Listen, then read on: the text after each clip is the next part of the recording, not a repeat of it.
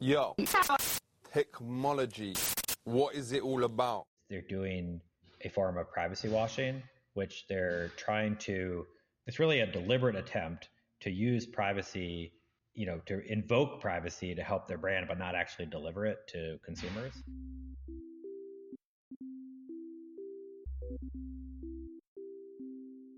Hello and welcome to Danny in the Valley, your weekly dispatch from behind the scenes and inside the minds of the top people in tech. It has been quite a week.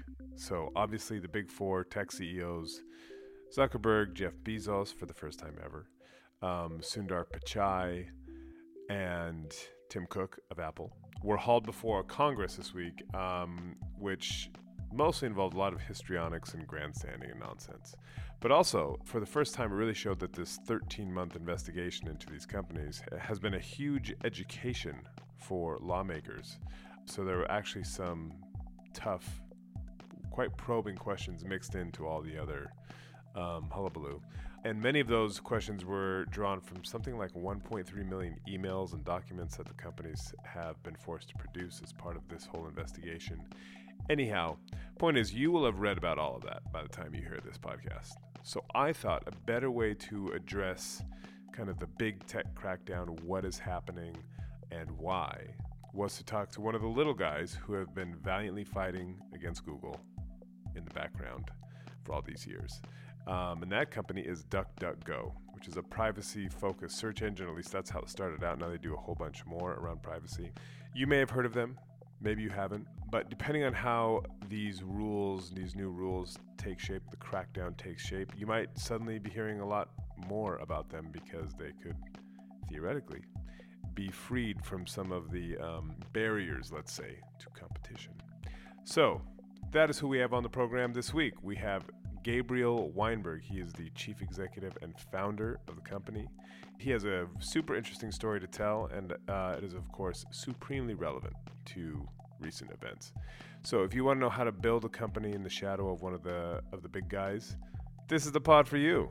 So without further ado, I give you Gabriel Weinberg, founder of DuckDuckGo. Enjoy. Great. So first of all, thank you for taking the time. My pleasure. So all the big tech CEOs are going to be sitting in Congress being questioned for the first time ever. And it conjures this image of the big tobacco executives in the 90s or the Wall Street CEOs after the financial crisis. It feels like this is, whenever there is a crackdown, you have to have this moment where all these guys kind of sit in front of Congress and answer questions. And was just wondering, at DuckDuckGo, you've been at this now for how long? 11 years, 12 years? Longer. 2008 started. Right. So 12 years. 12 years. Just firstly, how are you thinking about this moment? Are you hopeful that we are about to see some changes, and some of the changes you've been talking about and even, proposing legislation about in terms of how the internet works? Yeah, I mean, people really want privacy. Most people don't realize or think that it's possible to be private online and generally feel powerless to do anything about it. But the will of the people is there. And so when I think the will of the people is there, then ultimately something is going to happen. And I think that's what we're slowly seeing. It may not happen right this second, but I think it is unfolding. Well, so can you just give a kind of a potted history of DuckDuckGo, which I think would be useful context for people who don't know what it is you guys do, and then we can kind of get more into the nitty-gritty of the issues.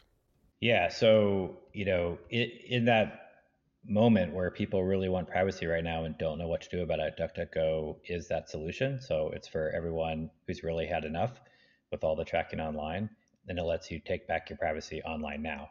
Very specifically, we've packed all the privacy essentials that you need to search and browse privately into one package that you can download on any browser or device. And so on mobile, where we see a lot of people spending half their time now, even more during the pandemic, it's a full browser replacement for Chrome or Safari. And it has private search, which is where our roots started, as well as tracker blocking and encryption. And so quite simply, you search in DuckDuckGo, you're anonymous.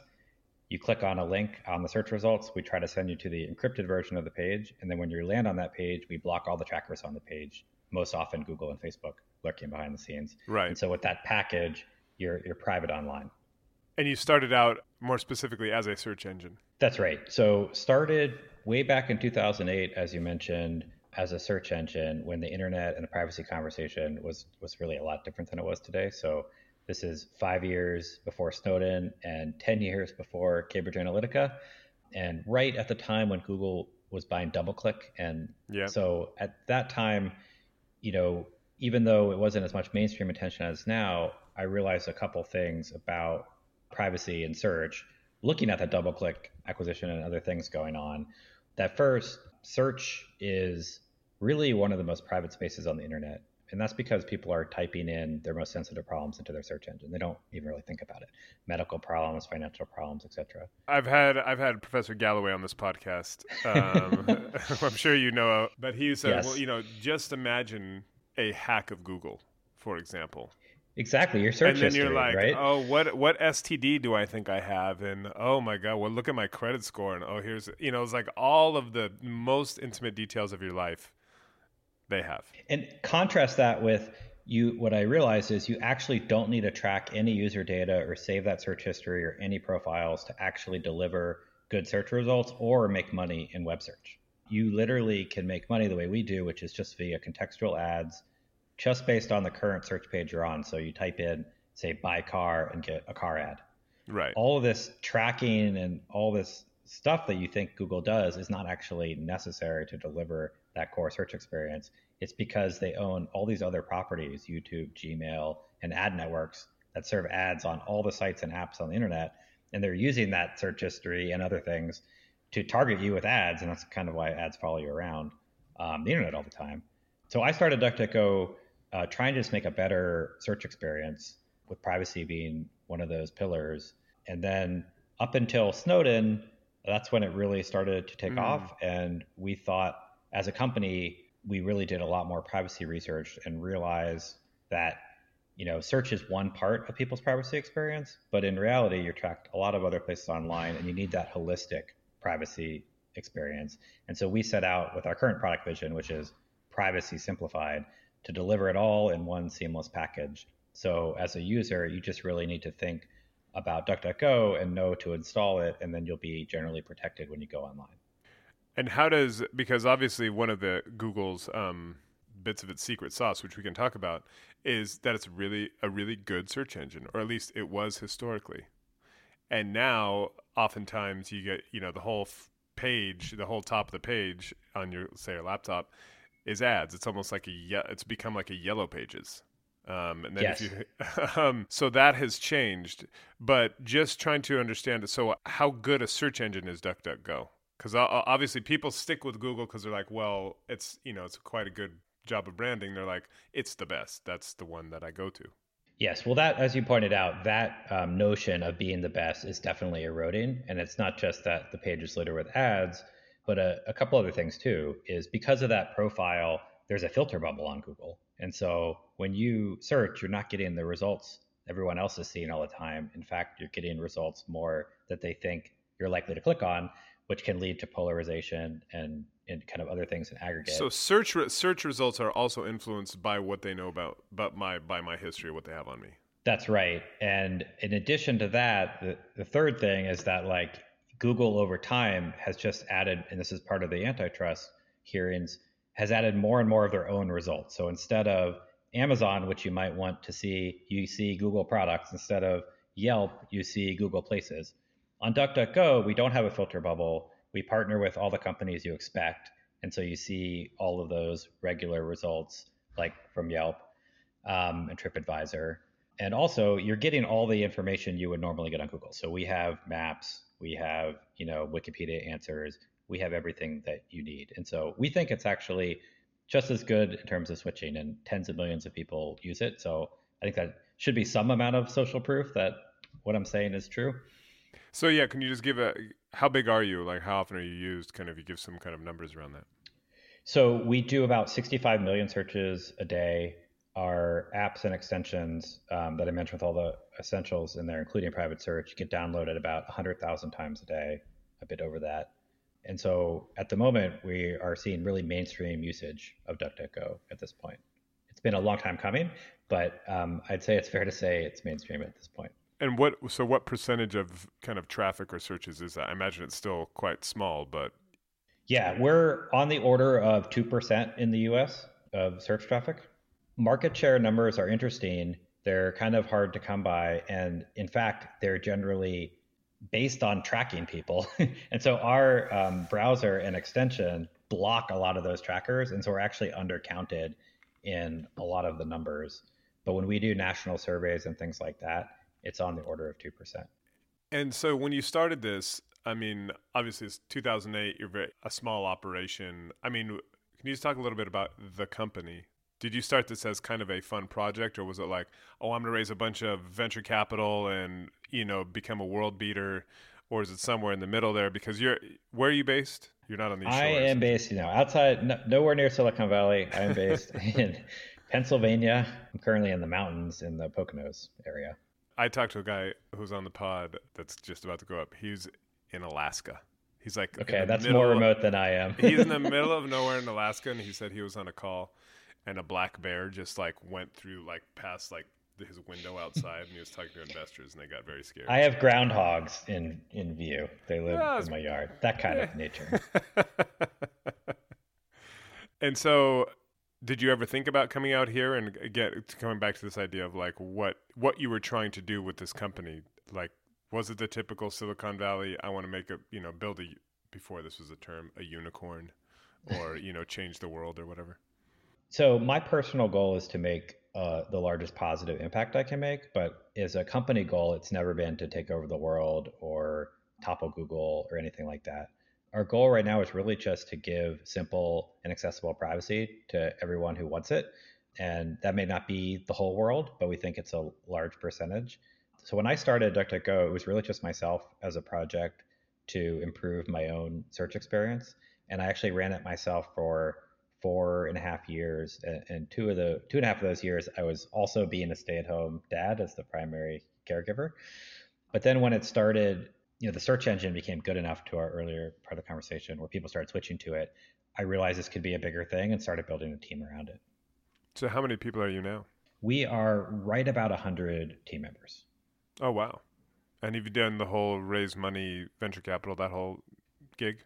We did a raise of venture capital, but we did it in a unique way. We haven't raised a ton of rounds, and we've done it from investors who are very aligned with our vision and in a minority ownership type of way. Our first partnership with venture capital is with Union Square Ventures. So the same backers of Kickstarter and Meetup and kind of other kind of community organized companies. Got you. And so can you talk about the problems that you see that are inherent with the way most people's internet experience unfolds today?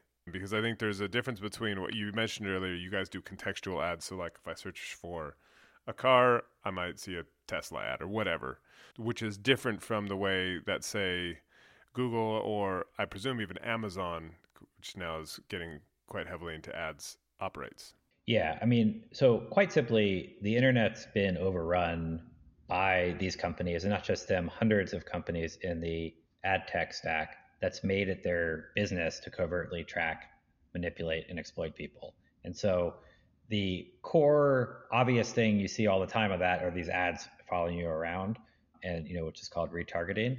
But the manipulation goes well beyond that, right? So we mentioned the filter bubble.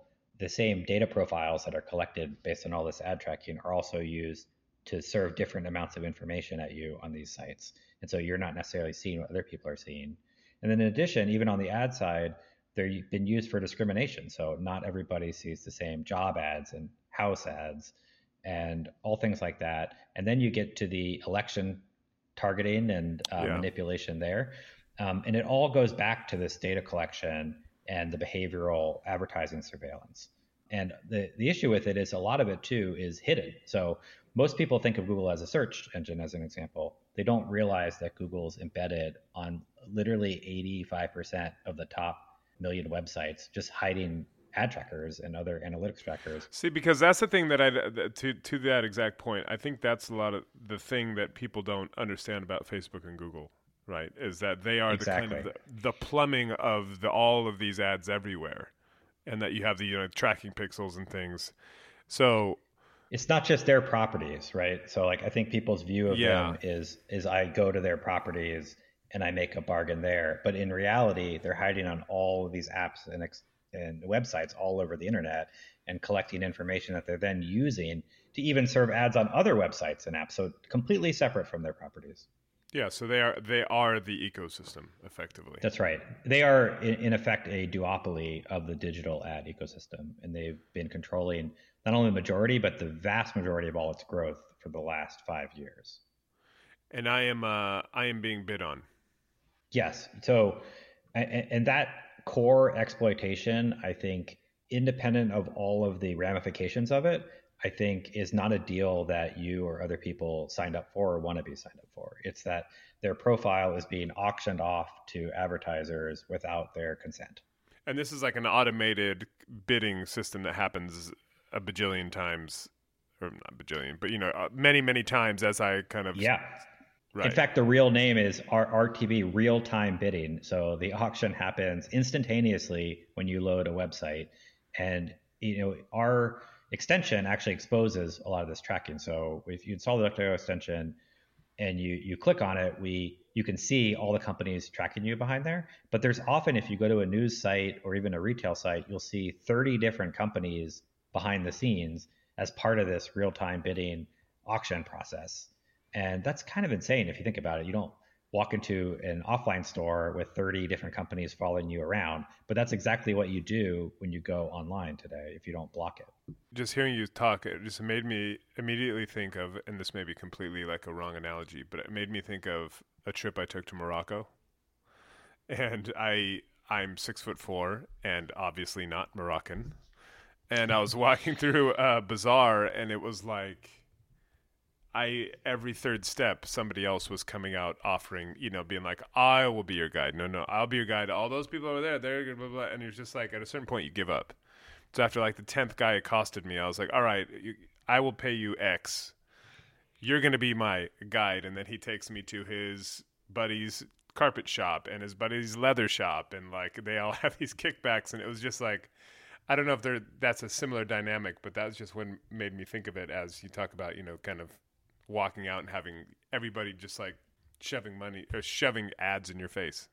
That's a great analogy. I think the difference which makes it more pernicious online is they actively have been trying to make it covert, right? So it's happening behind the scenes. It's almost like some of the sci-fi movies where, instead of people following you around harassing you, it's just kind of these advertisements that have been following you around and harassing you. And that amount of kind of breaking the fourth wall there, people have noticed and are sick of it, and they're tired of being manipulated by the ads. But what they don't necessarily realize is that ad piece that they're seeing is just the tip of the iceberg of all the tracking and other manipulation going underneath. It's that time of the year. Your vacation is coming up. You can already hear the beach waves, feel the warm breeze, relax, and think about work. You really, really want it all to work out while you're away. Monday.com gives you and the team that peace of mind. When all work is on one platform and everyone's in sync, things just flow. Wherever you are, tap the banner to go to Monday.com. There's never been a faster or easier way to start your weight loss journey than with PlushCare. PlushCare accepts most insurance plans and gives you online access to board-certified physicians who can prescribe FDA-approved weight loss medications like Wegovy and Zepbound for those who qualify. Take charge of your health and speak with a board-certified physician about a weight loss plan that's right for you. Get started today at plushcare.com/weight-loss. That's plushcare.com/weight-loss. plushcare.com/weight-loss.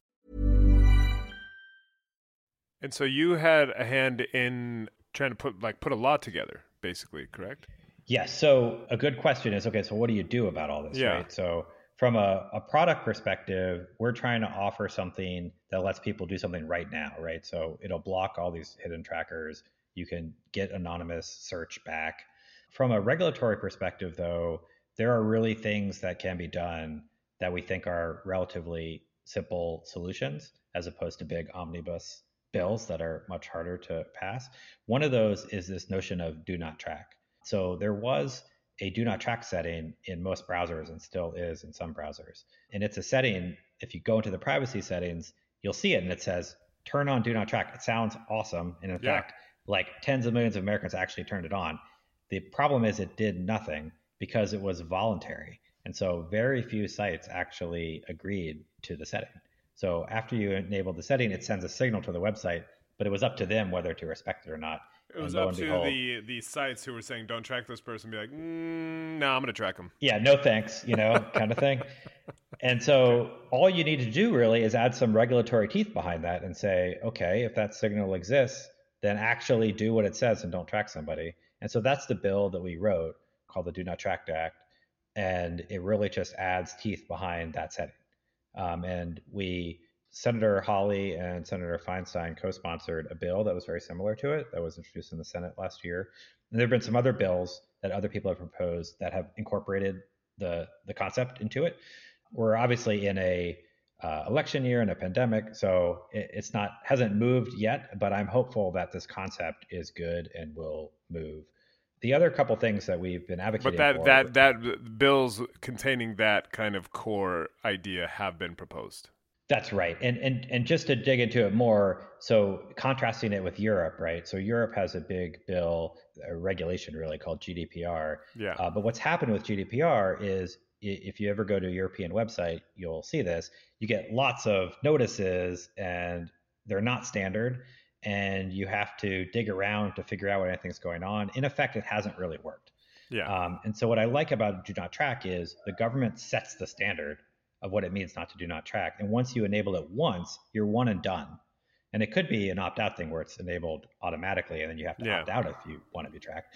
But in any case, you only have to do it once and then sites just have to respect it. And so it's a much simpler solution from the consumer perspective. It's a better mousetrap. Yes, I think so. And have you been involved, going back to where we started, the hearings that are happening this week? It feels like this is effectively the last thing that they're doing before they come up with this proposed rule changes, new laws, new regulations, whatever form it is going to take. So have you been involved in that discussion? Have you been, called in by the Senate committee, or is it the Senate or the House? I think it's the House, right? Multiple committees investigating. I did participate in a Senate hearing, and we've also been in touch with all of these agencies. So not just the House and Senate, but the Department of Justice, the FTC, and the states, all kind of having different investigations around this issue. Now, our focus has mainly been on, privacy, obviously, and Google and Facebook more specifically in the digital advertising world. Has Google kind of hit back at you guys at all? Because, you're saying, you go on your website and you have a lot of blog posts and just basically being like, Google is the evil empire. And I know that you've got 2% of the market now, so that maybe they're just like, who cares? But they have shown increasing willingness to kind of get down in the mud. I'm thinking of like Barry Lynn, who used to run this competition kind of NGO, and then he got a little too critical of Google, and then he was booted out because its main funder was Eric Schmidt, for example. Yes. But I don't know if you've had any experiences where they have kind of come at you directly or indirectly. I think there's a couple things going on. One is I think the main reaction is they're doing a form of privacy washing, which they're trying to, it's really a deliberate attempt to use privacy, to invoke privacy to help their brand, but not actually deliver it to consumers. What do you mean? So they have done a few things there. So they've recently introduced a setting to auto delete data, except it was after 18 months. So after your data has been strip mined, and then even then it was only to new Google users. So of the 2 billion or how many billion users who already have a Google account, it wasn't going to be enabled for them. And so They came out with the statement, it got a big press wave the other day, and the headlines were about like Google's auto deleting for privacy. But if you look, more detailed, it didn't happen. And Facebook's done the same thing. Like they had a When Cambridge Analytica broke, one of their main responses was, we're going to create this turn off activity setting. It took them like 18 months to make the setting, and now the setting still doesn't actually do what it says it's do. It's like plainly it doesn't do it. And so I think in general they've been doing this privacy washing, which is they're trying to like talk about privacy a lot, but not actually deliver it, and that can confuse consumers. Another example of that is like for Google in particular is incognito mode, right? So incognito mode people use a lot thinking that they're private online, including private to Google, and it doesn't do that at all. And in fact, there's a new class action suit against Google about incognito mode and how misleading it is. What does incognito, because it's called incognito. Yes, that's the core of the suit. It is inherently misleading because the name implies you're anonymous, but in reality, all it does is delete some information from your local computer. It doesn't stop anybody online, including Google, from tracking your movements in incognito mode. So it's kind of like incognito, but like maybe you're like hiding in a bush, but it's a dry bush with no leaves. Yeah, exactly. And so you talk about how you started and ran this by yourself for 4 years. Was there a moment when you realized, was it Snowden, for example, when people first started to wake up to like, oh, this is what is happening on the internet, and oh, I don't like this? Because it does feel still today, most people don't care. That may be, you may have a different view of that, but I do. That's how it. But that's how it feels. And so I don't know if you could speak to that. Yeah, so it feels like people don't care because in reality, people just don't think it's possible. But people really do care. The feeling to tease apart there is that they've been throwing up their hands and saying like, I'm resigned to this fate because I don't know how else to do anything. But when we educate them that actually there are things you can do, like we can block all these trackers for you, that is amazing to people, and people will adopt that immediately. And we've been trying to make it a no-brainer solution because it's seamless. It's invoking no sacrifice.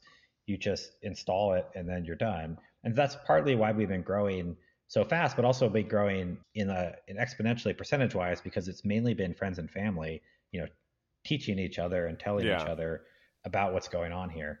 So I don't think it's what people don't care. I just think people don't know what to do.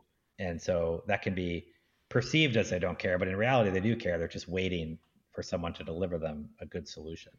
To answer to your other question, there have been two big moments that have really changed the trajectory of both us and this whole market. And you mentioned them. One was Snowden in 2013. The other was Cambridge Analytica in 2018. And both because they revealed something that people didn't previously, or anyone really knew what was going on, but two, because the media, and I credit you in like this podcast, has relentlessly been covering it after both those incidents for the next couple of years and really educating the public about these things.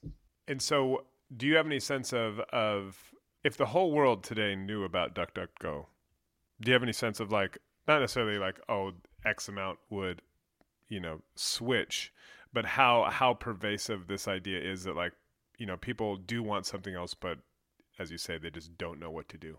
Yeah. So a couple good data points there. So one, we do a lot of research on that. And in particular, in Europe, there's a concept of the search preference menu, which is a regulatory remedy that we want to be introduced in the US as a result of some of these hearings. And that is when you get a new mobile device, ideally, it would ask you, what search provider do you want to choose? And you'd be able to easily choose a private option like DuckDuckGo if you want. When we run that user test, we find that on the order of 25% of people choose a non-Google search engine. And just to put that in perspective, in mobile right now in the US, Google has 95% share. So there's immediately this pent-up demand for an extra 20% share if consumers were able to get an easy option and choice and understood what that was. And that's absent, to your question, not everyone even knowing about us. Like our brand awareness is not that high. So I think if everyone really knew and understood and could make an easy choice, we'd be, something on the order of 20% share, not 2% share. Right. And I guess the other question is, because the response often from the big guys, is like, people don't have no problem with ads. They have problem with bad ads or irrelevant ads or whatever. We're making these super relevant to you because we know everything about you. Do you buy that argument? No. And when pressed for evidence, you never hear any studies or evidence that comes back that said all these people want to be tracked. And in fact, I think we're going to see a great, real natural experiment to that when iOS 14 comes out, because Apple did do something pretty interesting in this latest release. Yeah, exactly. And so all these people are going to get... Can you just quickly explain what that is? Yeah, just so people know, because I think because we did a big piece on it, because I think it's super interesting. Yeah, so there's a lot of ways you're tracked online, but one of the ways, and in general, there are these advertising trackers that happen in different realms of the internet. And on mobile, on iOS, one of them is called this IDFA. And there is a setting you can go and kind of reset or turn that off, but it's buried pretty deep. And so what Apple's going to do in iOS 14 comes out in September is they're going to throw a pop-up and ask when an app tries to use that to track you, do you want to be tracked by this app for relevant advertising or other things? And we'll actually just to stop you there quickly, they're pretty prescriptive about the language that one can use, right? It's not like you can't really tap dance around your intention as that app. You have to say, do you want to be tracked for these reasons on all over the internet, et cetera? I mean, it's very kind of stark. Which is the way it should be. And back to Do Not Track, which is what I'm hoping like a Do Not Track regulation would do, is be prescriptive as to the language so it's more accurate to consumers. But we're going to see whether consumers want that choice or not, And my prediction is most will not select they want to be tracked. And do you expect anything substantive to come out from this week's events? Or, I mean, it seems to me it feels a little bit like the made-for-TV moment that is part of the whole dance that usually comes with big industries being reined in. But do you have a sense of, beyond the Do Not Track stuff, which may or may not make it in, the shape of the regulation or the kind of the approach that, because it does feel it's like so difficult to kind of navigate. How do you actually kind of put the toothpaste back in the tube? Yeah, and there are a lot of different companies and a lot of different issues that they're kind of floating around, right? But I think at the core of them, privacy really affects most of the stuff that people find wrong with the internet today. So, the discrimination, the election manipulation, the advertising, the commercial exploitation, it all flows through this data collection. And so if there are regulations that minimize or curtail the data monopolies, that would be where I would be looking to. So Do Not Track is one.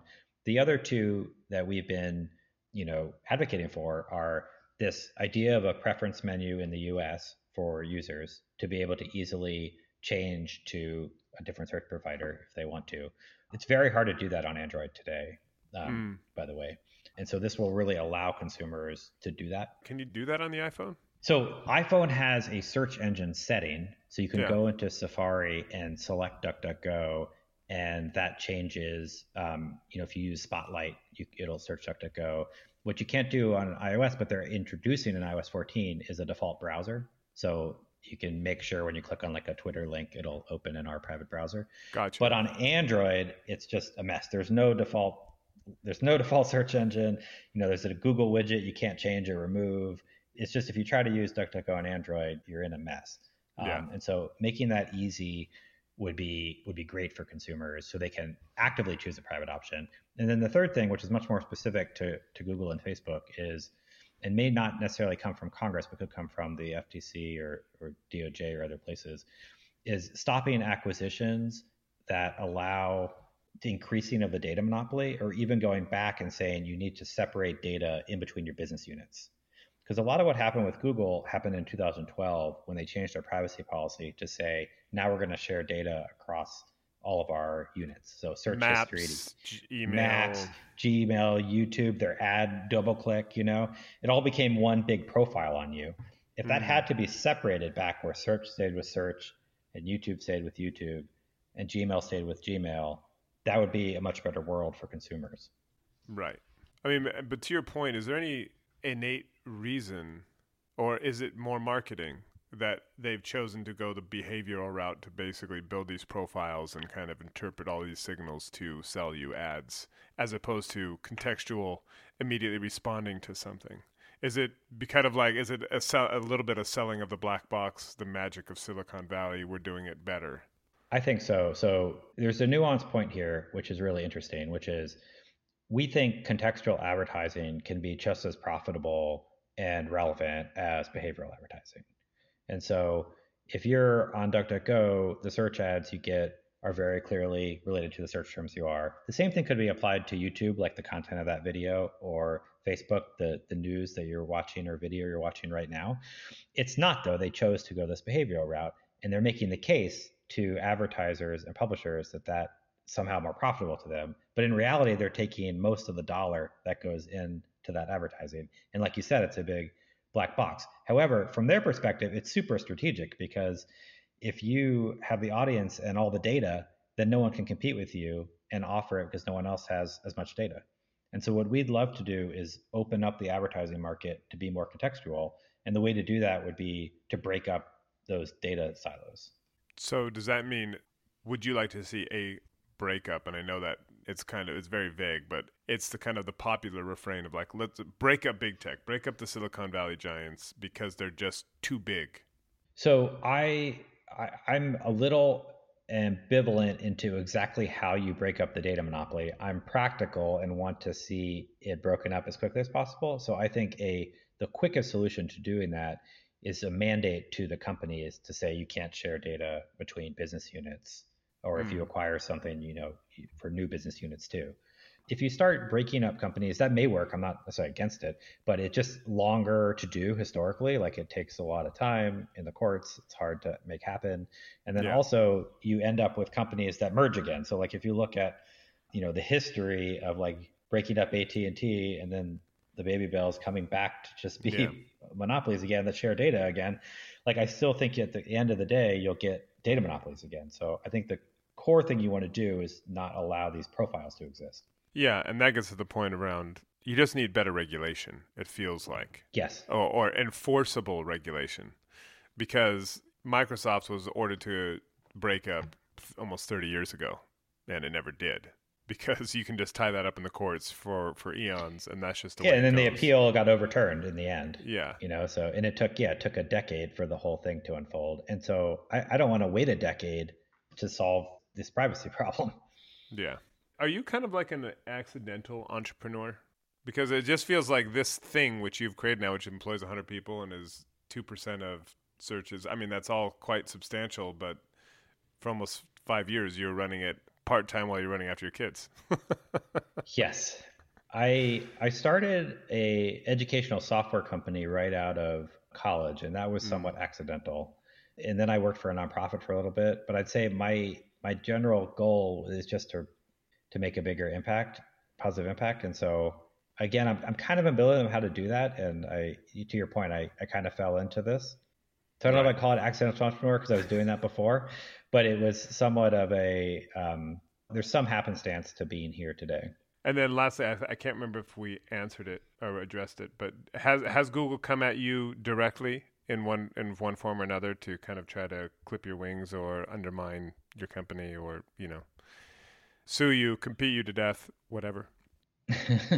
I mean, our goal is not really anti-Google, I'd say. It's to give people who want privacy more privacy. That has definitely come to head with Google many times, right? So we're arguing in Europe about this preference menu right now. They designed one that we think is suboptimal. We've been very public about its deficiencies, and they've been public against our criticism. Whether you describe that as coming at us, I don't know. But like we've been openly critical, to your point, and they've when people write press articles, they get a quote from Google and often dispute our claims. Like we also did as an example, we did a big filter bubble study showing the filter bubble on Google, and they had a press rollout about combating that study. Right. And then the one other aspect I wanted to see if you've seen any kind of effect of is the rise of Amazon as an advertiser, as an advertising company. I don't know if you have seen what ways you have seen that manifest, if any. We have not crossed paths as much with them, in part because, and this may change in the next year or two if they expand a lot beyond their own property, but still a lot of Amazon advertising is happening, most if not all, like, on their properties. And only on their properties. And it's also it's a very lucrative, but in a more narrow bucket of e-commerce. Cool. Well, look, I think those are all my questions. Unless you think we've missed anything, I can leave you to more important matters. Thank you very much. It's been great. Yeah, thank you. And that is all the time we have. I want to thank Gabriel for taking the time from his outpost in the Poconos. I want to thank you for listening, as usual. And I want to thank huge shout out to Chica Ayers, my producer on this podcast for basically since we started, and also of Tales of Silicon Valley, which of course we were nominated for many awards. We were highly commended. We didn't win, but we were up there, which is all that matters, of course. But anyhow, Chica now has gone off and got a proper job, but we kind of made a way out of no way, as they say, with this pod and of Tales of Silicon Valley. So much love and respect to Chica now that she is gone and got a respectable job elsewhere. And a big welcome to Daisy, who is my new producer. My heart goes out to you, Daisy. I hope it's not too much of a chore. But anyhow, thank you guys for listening. Take a moment. Give us a rating and review before you go. It really helps, especially in these crazy pandemic-y times. And we will be back next week with one, maybe even two pods. Who knows? We've got a few things in the works. So until then, stay safe, stay sane. Talk soon. Bye-bye.